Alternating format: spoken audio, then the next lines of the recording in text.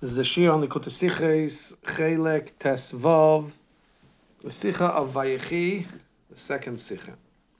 In this week's parsha, it's told about how Yosef brought his two children, Ephraim and Menashe, brought them to Yaakov, that Yaakov should bench them, should bless them. So Yaakov put his right hand on Ephraim and his left hand on Menashe. When he saw that, Yosef said it wasn't good. It looked bad in his eyes. Yosef told his father, no. Menashe is the firstborn. Put your first hand on Menashe.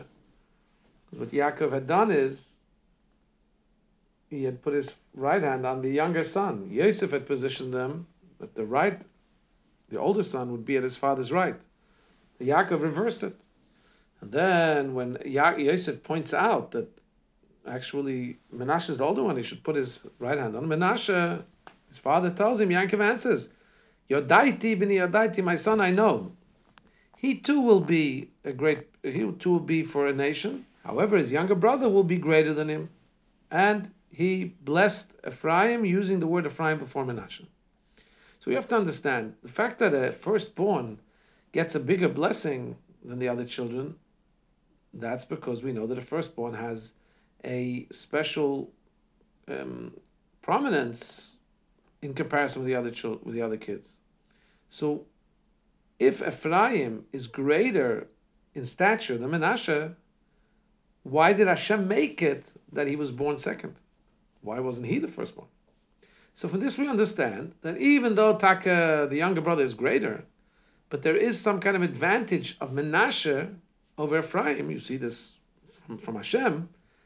And because of that virtue, so Taka, he is the firstborn of Yosef. Yet, on the other hand, when it comes to the bracha of Yaakov, you see that the fact that Menashe is the firstborn and higher than Ephraim doesn't count for Yaakov. There's some aspect that Yaakov's conveying here where Ephraim is higher than Menashe, and that's why he puts his right hand on Ephraim and he proceeds in his bracha to mention Ephraim before Menashe.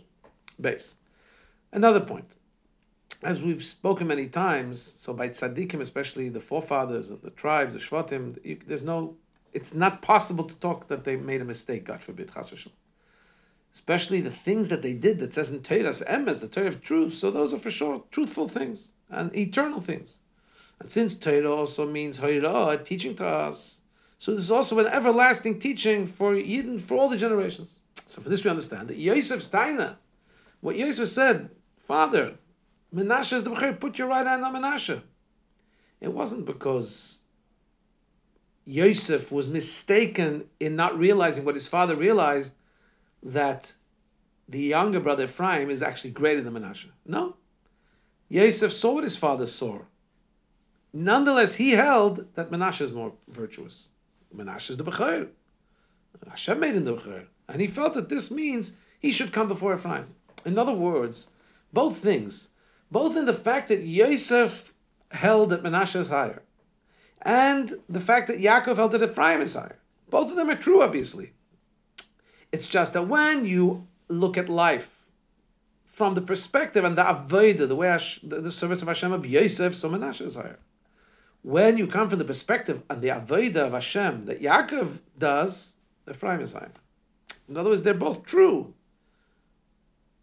From the standpoint of Yosef's avodah, Menashe is higher. The standpoint of Yaakov's avodah, Ephraim is higher. And that's why we see that Taka, Yosef had two children, and the first one is Menashe. First one means that that's where the strength of the father is more expressed than in the other children. It's the first child. However, when it comes to Yaakov, so Yaakov says to Yosef, your two children are to me, Ephraim and Menashe are like Reuven and Shimon. To me, and Yaakov is saying to me, and he puts Ephraim before Menashe. In other words, Ephraim is to Yaakov like Reuven is to Yaakov. Ephraim is to Yaakov like the firstborn. So there's obviously two different ways of looking, Yaakov's way and Yosef's way. Gimel. The difference between Menashe and Ephraim, and also the connection, how the advantage of Menashe is connected to Yosef, and the advantage of Ephraim is connected to Yaakov. We'll understand through understanding the difference in the two names. Both names, Menashe, what is the Torah says? Yosef gives the reason in the Torah why is Menashe called Menashe. Ki nashani elikim, as Hashem has allowed me to forget, to remove myself from all my suffering and from my father's house. Ephraim is, because Hashem has allowed me, Hifrani, to be able to be prosperous, fruitful in the land of my suffering. Both of them relate to the feeling that Yosef had elicited by the descent into Egypt. But each one actually accentuates a totally opposite aspect. The Rebbe will explain. The name Menashe reminds Yosef that Hashem has made him be removed and ejected from his father's house. He's in a place which makes him forget his father's house. And what does that tell you? When you say, he calls his son Menashe because I'm in a place which makes me forget my father's house, this expresses his desire that he doesn't want to forget. He wants to be connected with his father's house. When you name your son because I'm forgetting my father's house, but you're always going to be calling your son Menashe. That means that this expresses his desire not to forget. So that underscores his connection with his father's house. Ephraim means Hashem has allowed me to be fruitful in the land of my suffering. That's a thankfulness to Hashem regarding the advantage, the added benefit of being here and the fruitfulness that can come only from being in Egypt. So one is more nostalgia. I don't want to forget my father's house. One is more, although again, the name is I've forgotten my father's house. That's in order to remember, not to forget. And the other one is not nostalgia, but rather recognizing the opportunity, recognizing the fruitfulness that Hashem has given me in this place that I am. So these two inyanim are related to the two ways we serve Hashem when Yidden, generally, the Jewish people, are in Eretz Oni, in a land of exile. One way is that a person works hard and toils not to become affected by the environment. Through what? Through being connected with Beis Avi, with my father's house. The way things were before the descent, before the darkness. He's constantly reminding himself and reminiscing that right now, this is not the way things should be. I'm in a place that's trying to make me forget my father's house. And when you're constantly reminding yourself that this is a place that makes you forget, so you remember not to forget. The second approach to being in exile is that he is now in a place of anguish, in a place of suffering. He's in a golus, in the darkness of the golus, to the extent he doesn't even remember so much, doesn't have such memories of his father's house, of the pristine, holy atmosphere represented by his father's house. But there, in the place of exile, he toils to try and illuminate the darkness of the exile with the light of Kedusha. And through that, there becomes an additional advantage that is born, that is granted to the one who's working hard, toiling in the place of darkness. It becomes, till it turns out that he becomes fruitful because of being in the place of suffering. Because what he's achieving there, through being in that environment and working hard, is achievable only there. This is the reason why Ephraim, it says, Ephraim was Yigdal Menu. Yes, you have both children will be great, but Ephraim will be greater than Menashe. Because the ultimate purpose, the ultimate advantage, what is gained by going down into Egypt and into exile in general, is that Yerida Tzerech Aliyah, descent is for the purpose of an ascent. And it has to be higher than the descent. Otherwise, if you go down in order to go back up, if you get to the same level, that's not a good business deal. You put in 100 to get out 100. So if the descent is in order to have an ascent, it has to be at a higher place than where you started off from. So in other words, in putting in Menashe and Ephraim, not just not to forget your father's house, but to be able to come to some kind of an advantage through the descent of Galus. That's what Ephraim is. Hashem, you made me fruitful in the land of my suffering. On the other hand, Menashe is the firstborn. Why is he the firstborn? Because When you talk about birth and revelation, in other words, when you talk about active and revealed service of Hashem, Menashe has to come first. Before you can achieve something transformational in the place of your suffering, you should be able to take your current situation of Golus and thrive in it, which is Asay Tov, the Avodah of doing good. First, you have to make sure that you shouldn't become contaminated by the darkness and affected by the darkness of the exile. And that's Surah, staying away from negativity. How do you do that? Through always remembering where you come from, remembering Beis Avi. However, that comes first because in the order of how you unpack what you're going to do, you have to make sure, hey, I got to put up my defenses, not get affected not get pulled down by the darkness. And now, I'm strong, I can go and enter the darkness and transform it. However, so that's why Menashe comes first, because first you have to protect. Remember your father's house and make sure not to get affected by the descent, by the movement away from it. However, since the Kavana, the purpose and the intent of going into the Galus is to have an ascent higher. So that's why the purpose is, in other words, Ephraim, to flourish in the land of exile. That's why in the Bracha of Yaakov, Bracha means, what does Bracha mean? Bracha means giving the power, the potential from above when going into Galus.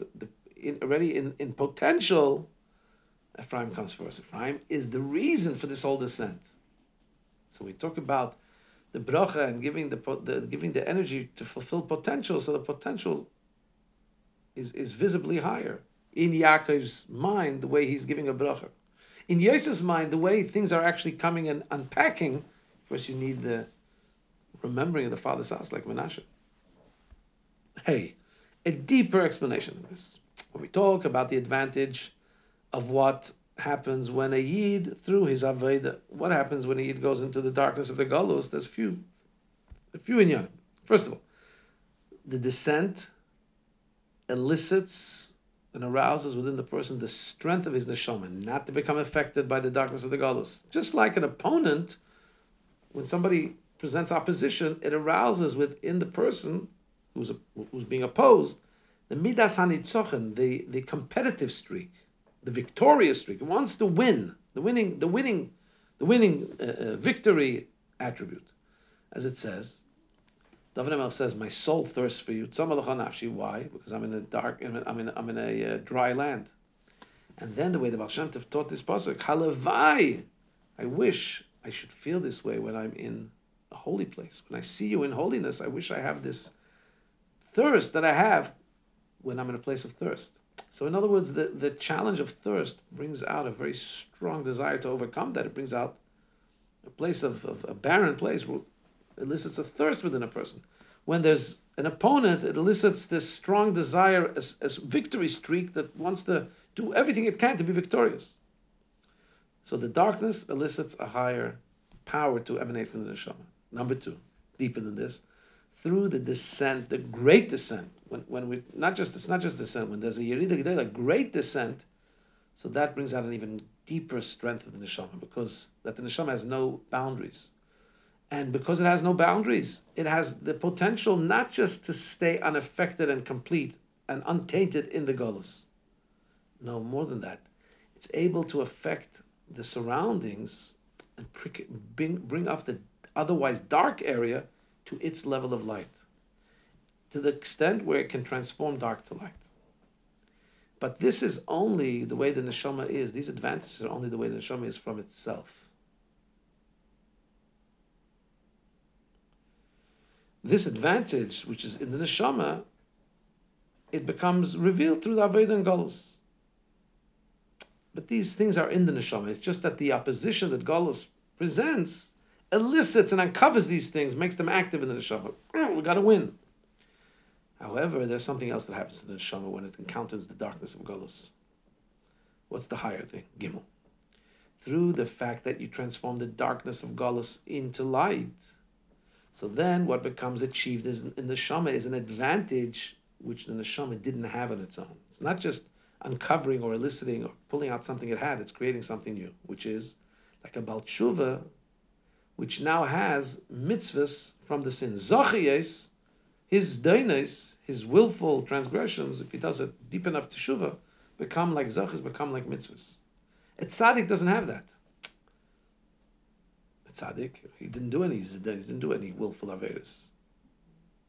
The person who was about tshuva, so he did things that were averis, and perhaps he did them willingly. But then when his soul gets so thirsty, the darkness now get transformed. So now this neshama of the Baal Teshuvah who's come back to Hashem, he has things that were not in his neshama before. What does he have? He has those negative things that have been transformed into positive. So now we'll understand about Menashe and Ephraim as well. And the Rebbe says in Orah 22, this is really by every person, because largely the Rebbe in the actual Sikha spoke about the zedonis, the averis that turn into mitzvahs. Well, that requires somebody to have done averis.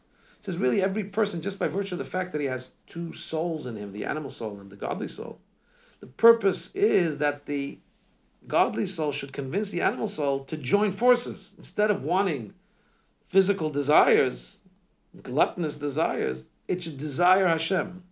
When it does that, what happens is that you have now an animal soul, which has more power and more gusto, joining with the nefesh, with the godly soul, to one God. So that's also creating something new that wasn't in the neshama on its own. It's bringing the power of the animal soul. Vav. Through this we'll understand the difference between Menashe and Ephraim. Both are children of Yosef.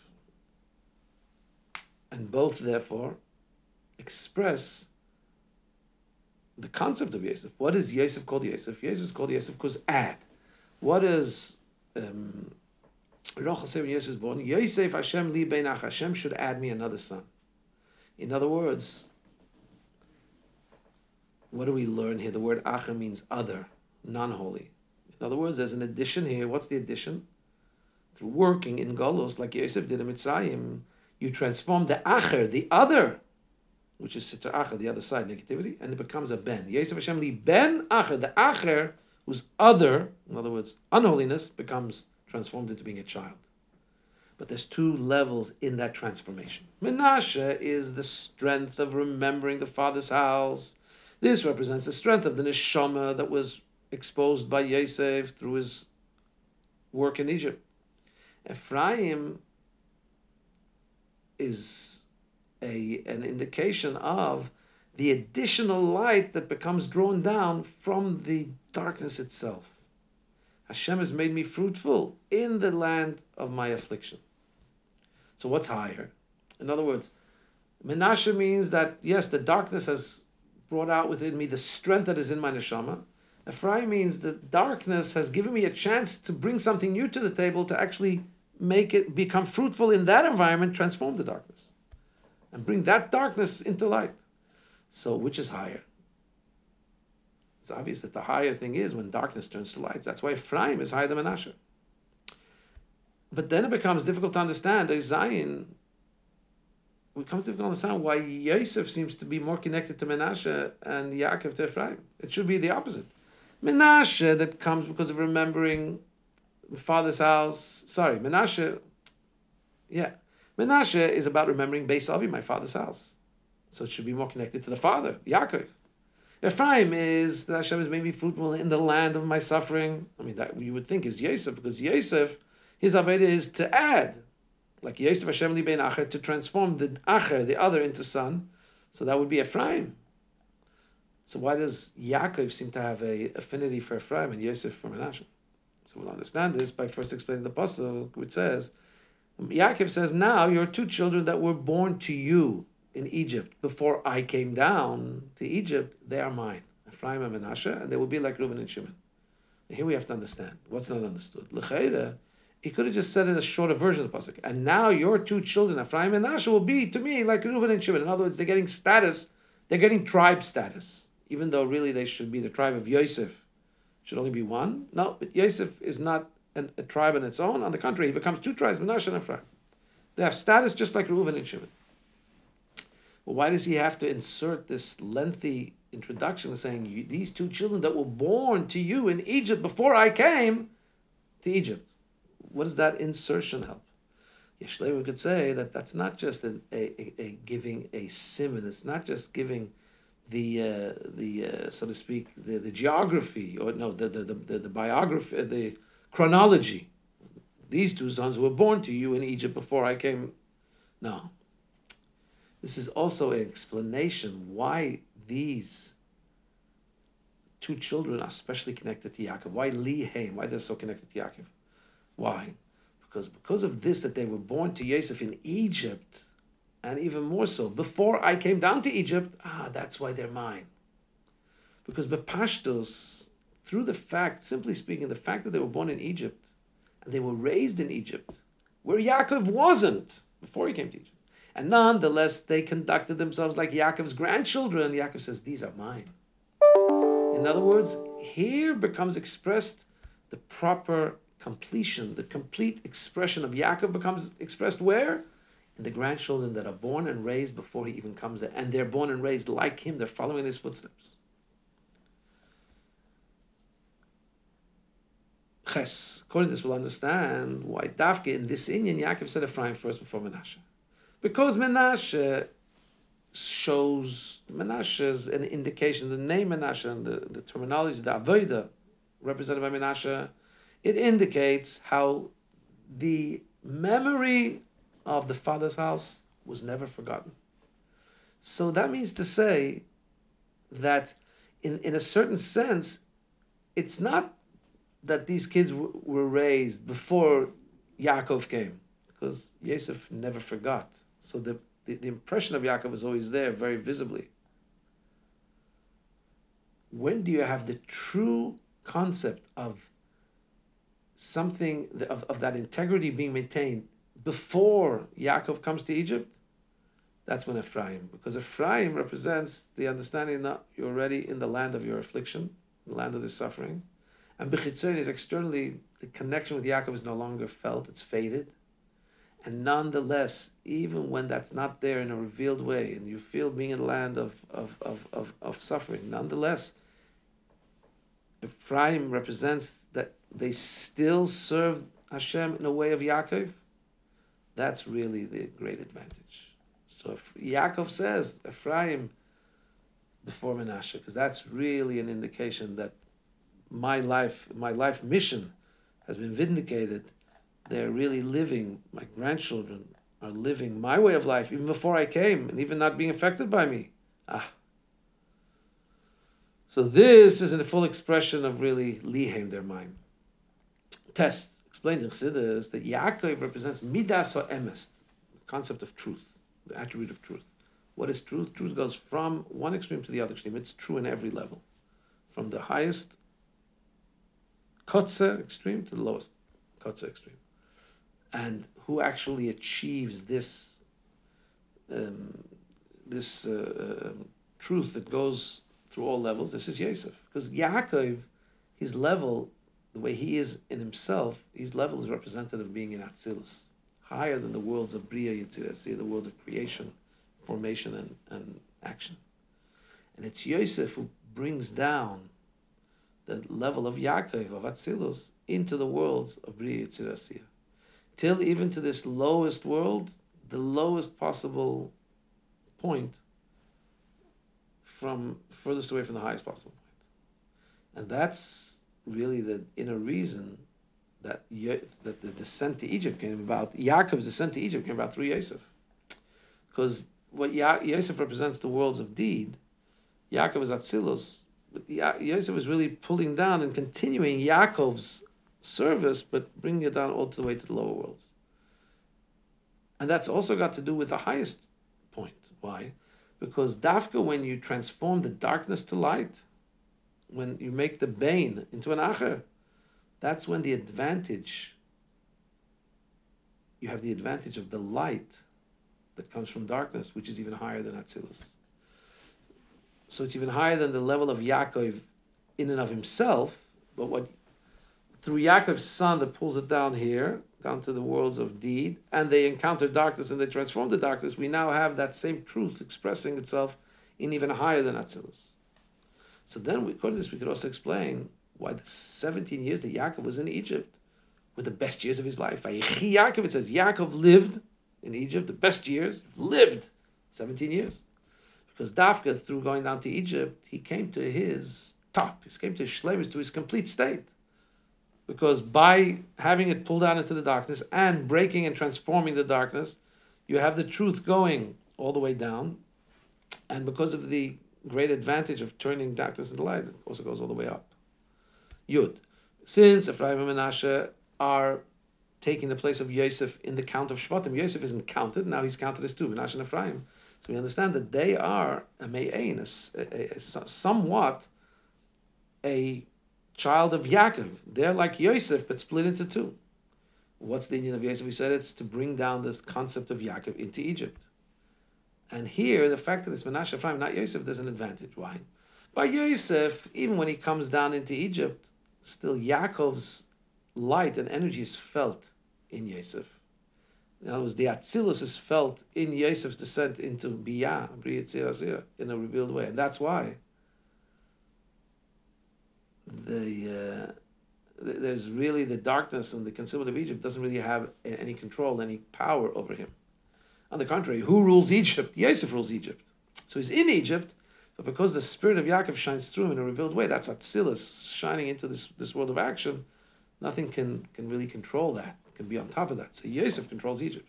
So what that means is that when we're talking about the Aveda of Yosef, this wasn't the true descent into Egypt in Yosef's generation. Where does it really become pulled down into the darkness, the way the darkness opposes Kedusha? That's through the two children. Just like it was, square brackets, just like it was in Pashtus, and simply speaking. So long as Yosef was alive, they couldn't make didn't make any decrees on the Jews. They weren't in servitude. It's as if they didn't really descend yet into the Egypt of Egypt that later became their prison. Only when Yosef died, it's as if that day they entered into the Egypt that we know is restrictive Egypt. But so when Yosef was around, it was like the Atzilus was still shining.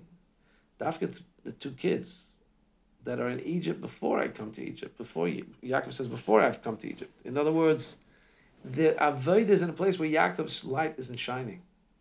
In the darkness of Egypt, which opposes Kedusha, that's where you have what Yosef had started to do to bring forth and pull down the level of Yaakov into Egypt, this is the completion of Yaakov, the emes, which goes from top to bottom and is true in all levels. Yud Aleph 11. The three things we said before, these three things. Yaakov, the way he is before he comes to Egypt, higher than Egypt. Yosef, the way he is in Egypt, but still with the shine of Yaakov shining through him. And the third thing, the children of Yosef, which go into the darkness of Egypt, the way it is, the way the darkness really is. These three categories can be lined up with the three things we discussed before. The advantage that happens through going down into Golus. In the first concept that we said that the strength of the neshama is so strong that nothing can make it go down. So the darkness just brings out the strength. No, I won't yield to that darkness. So it comes out that really there's some kind of a partition, and the light hasn't really gone to the darkness, hasn't gone into the exile. Just like Yaakov, who really never went into exile. Second thing is, he's higher than going down to Egypt. The second concept, where we said that compared to the strength of the neshama, power of the neshama, there can't really be anything opposing it. And therefore, the darkness of the Golus becomes transformed into light. So that's like Yosef. Which Yosef goes into Egypt, but he really remains in control of Egypt, because the level of Yaakov gets drawn down into Egypt, but because there's such a strong revelation of Atzilus, so the darkness has no chance to get transformed, even in Egypt. And then there's this third level where the advantage of the light that becomes drawn from the darkness itself gets transformed. That becomes mainly through the Aveda in the darkness of Egypt, where the achievement and the hashpah of Yaakov is not felt. Through the children, Ephraim and Menashe, that are born in Egypt, as Yaakov says, Ad ba'ilech, before I came down there. According to this, we'll also understand the connection of Menashe to Yosef and Ephraim to Yaakov. Why?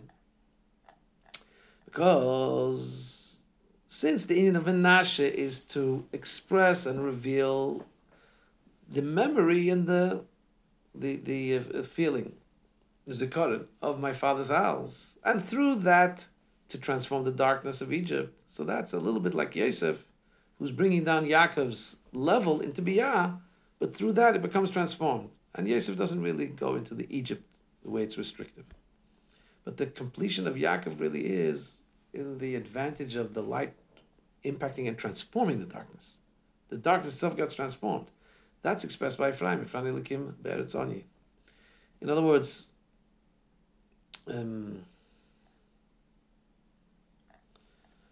Yosef,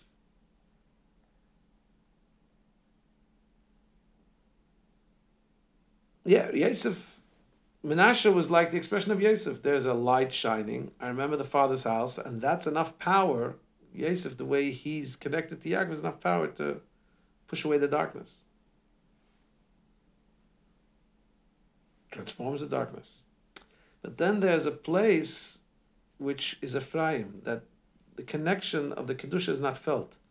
But there's so, the Yaakov's level is pulled down into that place that in the darkness itself, it can be transformed into light. We need to clarify these last two paragraphs because we're saying that Yosef, there is a ishapcha that happens, there is a transformation that happens through Yosef going to Egypt, but it's a transformation that's still coming as a direct result of the attachment to the strong light. The transformation that happens through Ephraim is happening where that light is not, that connection of light is not felt, but there's, what's required is an even deeper power to be able to reveal in the darkness that too really is transformable to light. And that is then going to expose that it comes from a deeper place. Yud Gimel. Yidden are called the name of Yosef. It says, Noyeh Katzayin Yosef. That Yosef is considered like the shepherd of the entire Jewish people. Why? Because he gave us food. So he kept the whole people alive. But from this we understand that by every Jew there has to be the concepts of Yosef, the two children of Yosef, Menashe and Ephraim.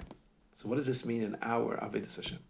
First and foremost, a Yid has to wish himself and desire to be part of his father's house. He wants to be in a situation that's higher than Golus. The fact that he has to lower himself into the obscuring of world, into the hiddenness of Hashem, which is the way the world is. Why does he have to go into this world which hides Hashem? In order to be able to refine the world, right? In order to refine the world and refine the exile. The feeling he has to have is that he's forced. Hashem's forcing him to go do it.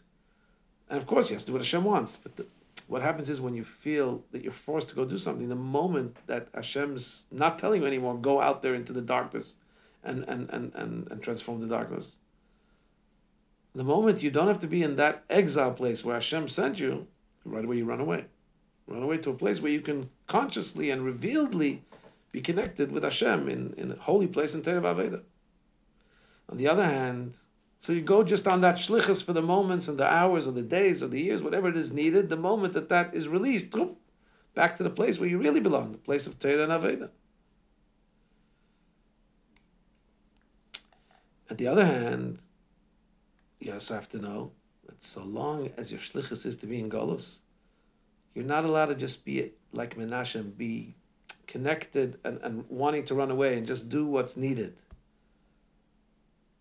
And to make sure that you don't forget your father's house and not to get affected by the environment. That's Menashe. No. This Aveda is a preparation to the true intention of the Aveda, which is that there should be a fruitfulness in the land of suffering. Illuminate the darkness through doing mitzvahs and learning Torah. Transform the darkness, that the darkness should become light. And it says when Mashiach comes, Laila Kayem Yeh, the darkness will be illuminated like light. The night will illuminate like darkness. Like the night, V'laila, night, Kayem Yeh, will be illuminated like day. So really this Aveda is that I was saying here is there has to be two things pulling at us. On the one hand, you have to feel that I wish I could just be basking in Kedusha and learning Torah all the time. But I have to go out there and do what needs to be done. So you go and do that, but because there's a feeling of always being connected back and wanting to be in an atmosphere of Kedusha, so the moment you don't have to be there in a non-Kedusha atmosphere, you run back. Then there's another thing that is that you have to, the Avodah of Ephraim is you have to see the true intention of being in that atmosphere of not Kedusha. It's in order to transform that atmosphere, to learn Torah there, to mitzvahs there. And you have a chance not just not to fall and be disconnected from your father's home, but actually to create something that is the deeper intention of Hashem, and that's to transform the darkness of your golus into light. That's lacha.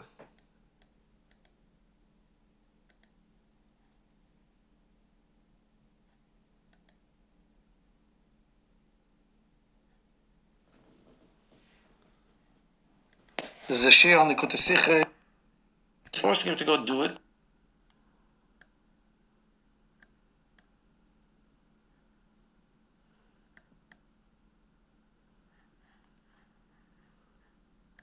This Aveda is a preparation to the true intention of the Aveda, which is that there should be a fruit